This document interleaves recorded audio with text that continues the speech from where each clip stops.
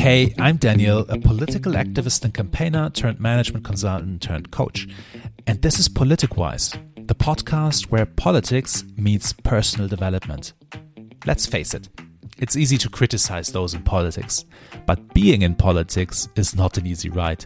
And yet for many who make the leap, it's worth it. They can make a real difference. So how can we have both? How can we make a difference while at the same time showing up as the best version of ourselves? It's a question that's been with me for the last 20 years. First, when I started out as an activist leading an NGO, then when I did a PhD in politics, and later when I quit my job in consulting to help build up a political movement and run an election campaign. And today, as I coach young leaders who want to make a difference while staying true to themselves. I know the answers are out there, so join me on this podcast. We'll hear from political leaders, from psychologists, neuroscientists, philosophers about their findings and experiences. And together, we learn about the ideas, mindsets, and tools of wise people in politics and beyond. Let's go. This episode is about trust, what it actually means, how we create it, and how we lose it. And what I will be doing is I will be bringing in a framework from a business setting, which I found really helpful. And I will refer to some of the social science behind trust. And then want to briefly discuss from all of this, what does that mean for a political context? What does it mean for when you are in politics and have to think about trustworthiness of yourself and others?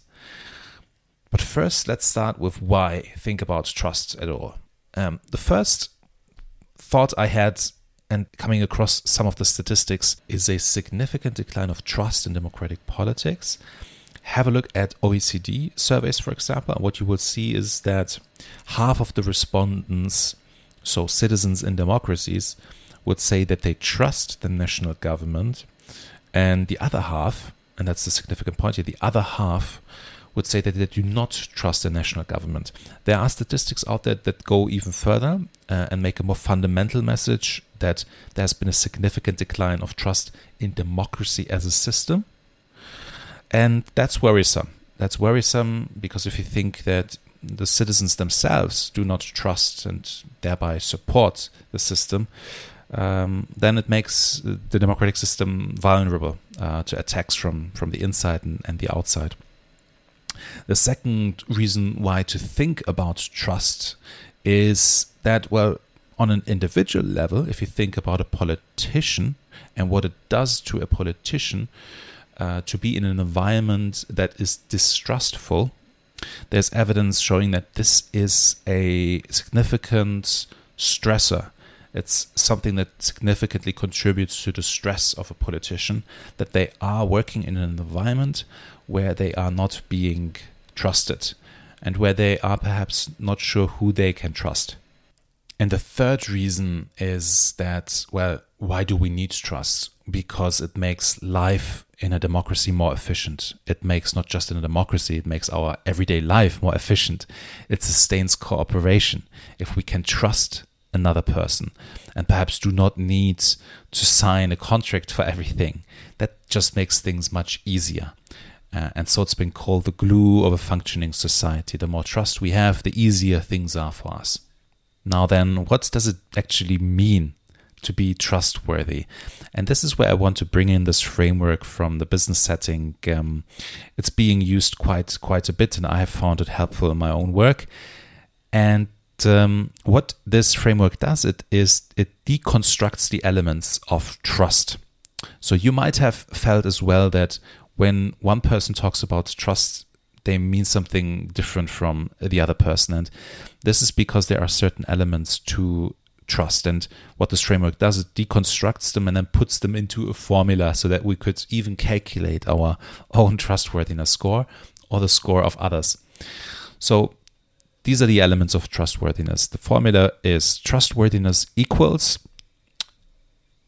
credibility plus reliability plus intimacy, and all of that divided by self-orientation.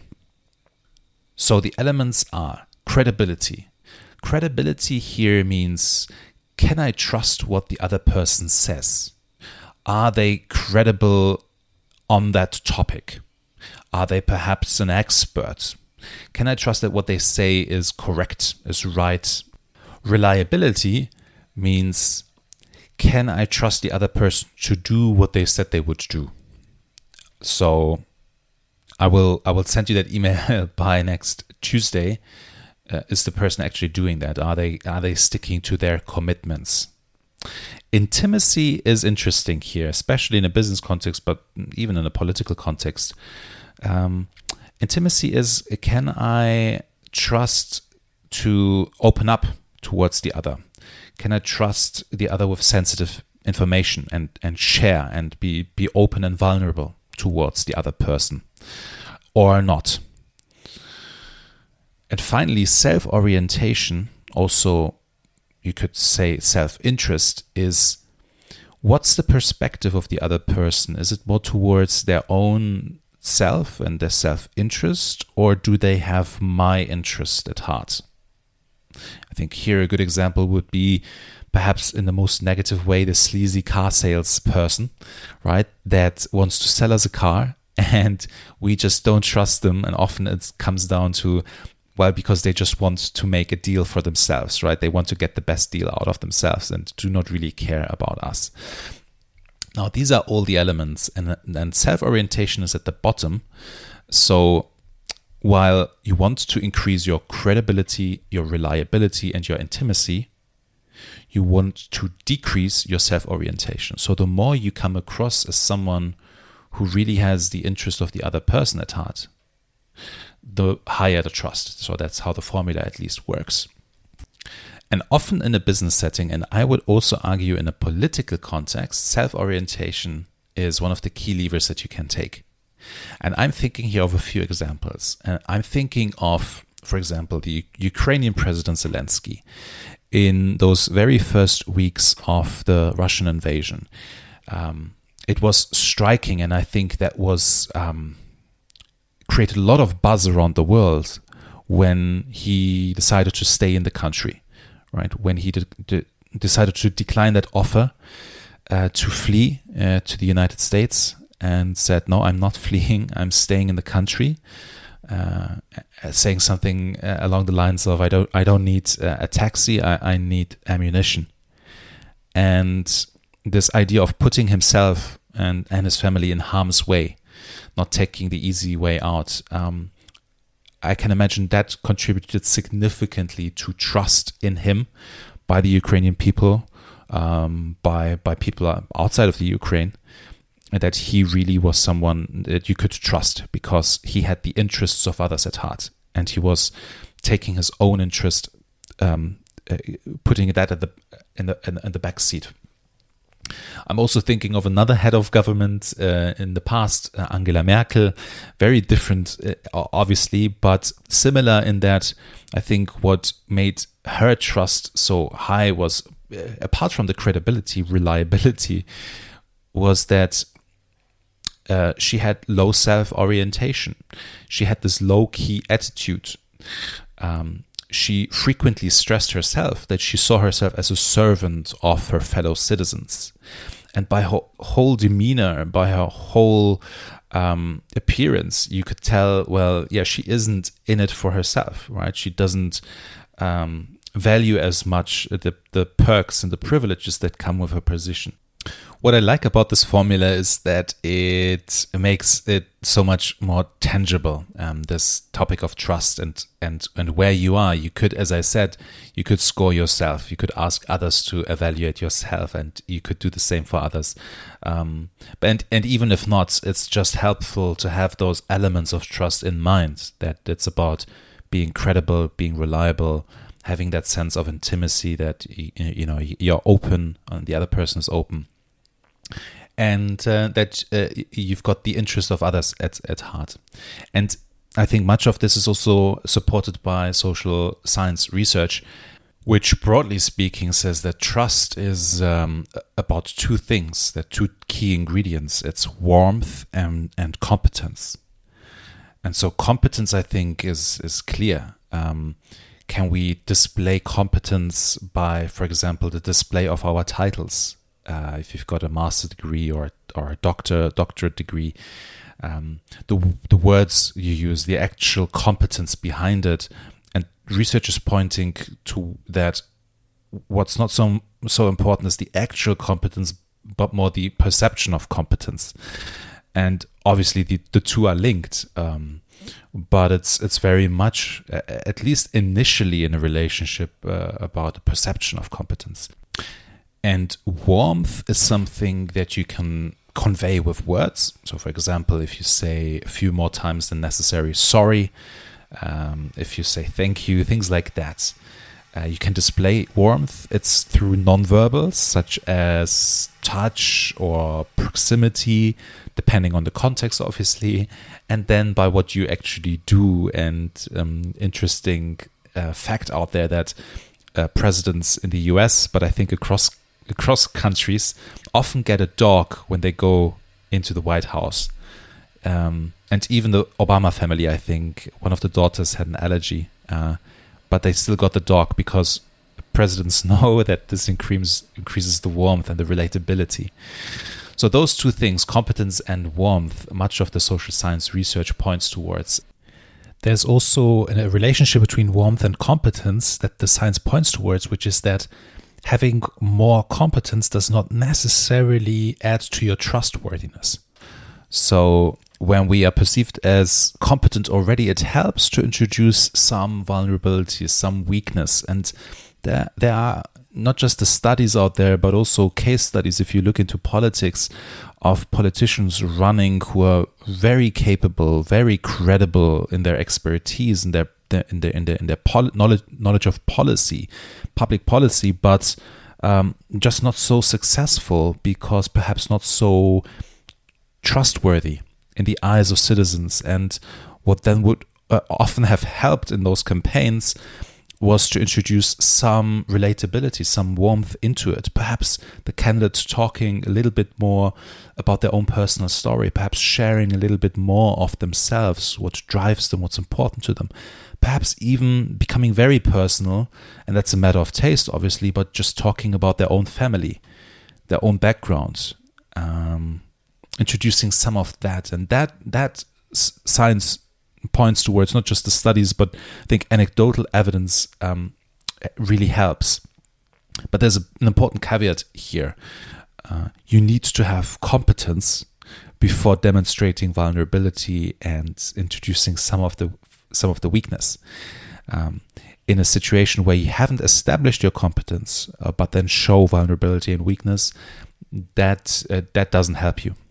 So the two go together, but I think the order would first be establish competence in the eyes of others, and then it's not a matter of more competence always helps, but it's a matter of balancing it out with some warmth. If you're interested in more of the social science about trust, but also beyond that, there's a great book called Friend and Foe by Adam Galinsky and Schweitzer, professors at Columbia and Wharton business schools, and they go into that. The book is all about cooperation and competition, and when we need to compete and when do we need to cooperate, and how to do both of those successfully. So that's a bit of the subtitle. A fantastic book I can only recommend. I want to end on a note of caution. It's actually two notes of caution. And the first one is that trust is helpful. It's a glue of society. It can make things smoother for us. But there is or may be something as too much trust. Because the more trust you have within a group, the easier this can turn into you being wary and perhaps suspicious even of those outside of the group. And it's this classical inside-outside group dynamic here. If you think about the much of the talk around this hormone oxytocin, right? It's called the love molecule or the bonding molecule. It's what's responsible for us bonding with others, within a family, with parents, but also beyond that. And it's been hailed as, the great hormone. If only more people had more of oxytocin, the bonding molecule, things would be easier. But it's not as easy as that, because what oxytocin does is, yes, it bonds you to others. It bonds you to people, within your family, within your tribe, within a broader group. But that can easily turn into making the distinction to others more clear-cut and strengthening that. So a lot of trust within the group, but distrust towards those who do not belong to the groups. And so I think that's a broad cautionary note here, I think, for all of us as we build trust. And it's not just like on a societal level. I'm thinking about situations I've been in where the more trust there was already in a group, the more difficult it became for outsiders to join it. The more difficult it became because the hurdle was so high. So I think that's the first note. And the second note is, how do we use this information? And something I've thought about when I came across this trust equation, it seems quite instrumental. It seems that, hey, it seems perhaps even if you putting ethics also into the picture, it's manipulative perhaps. And how I would use it I wouldn't use it in the short term. I wouldn't use the trustworthiness equation in the short term, thinking, how can I appear, for example, more credible? How can I fake reliability perhaps in the short term? Because I think it goes against the very essence of what trust is all about, right? To be reliable, you need to actually deliver on what you promise sooner or later. To talk in a way that is perhaps selfless, that is focused on the other. You can talk that way, but it will show if you actually behave in that way as well, if you really have the interests of the others at heart. So I think short-term manipulation of this trust equation, well, perhaps may work in the short term, but I think it goes against the very essence of trust. It doesn't last for long. And it's difficult to sustain. Even if you wanted to do it, I think it's difficult to sustain over the long term. So that's not how I would use this information, but how I would use this information and how it has helped me and people I've worked with was to create awareness. So both for yourself and for others. So for example, when you do not trust someone, why is that? Is it because you don't think they are credible, reliable, that you can't share with them sensitive information, that they do not have your interests at heart? Why is it? So you can explore that a little bit.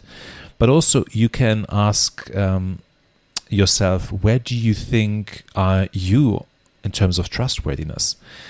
It depends on different contexts, obviously, but you could ask yourself in a business context, in a professional context, in a political context, or in a private context, how trustworthy are you? What is your strength? What is your weakness? Perhaps you're really credible because you're an expert, but you're not so reliable. Or you do not really, it doesn't really come across that you are thinking about others. And an exercise often done is actually then to use the trustworthiness equation and to just score yourself. And then interestingly, not just stop there, but then ask others to do the same. And then you can see and have a look at the gap between how you see yourself, your trustworthiness in a specific context, versus how others see your trustworthiness. And that's an interesting basis for discussion, right? Or reflection. And so this is how I would use this information, not for short-term manipulation, because I don't think it works. I don't think something that we would want to do. But it's a great tool to create awareness for where are you in terms of trustworthiness, and where do you think others are?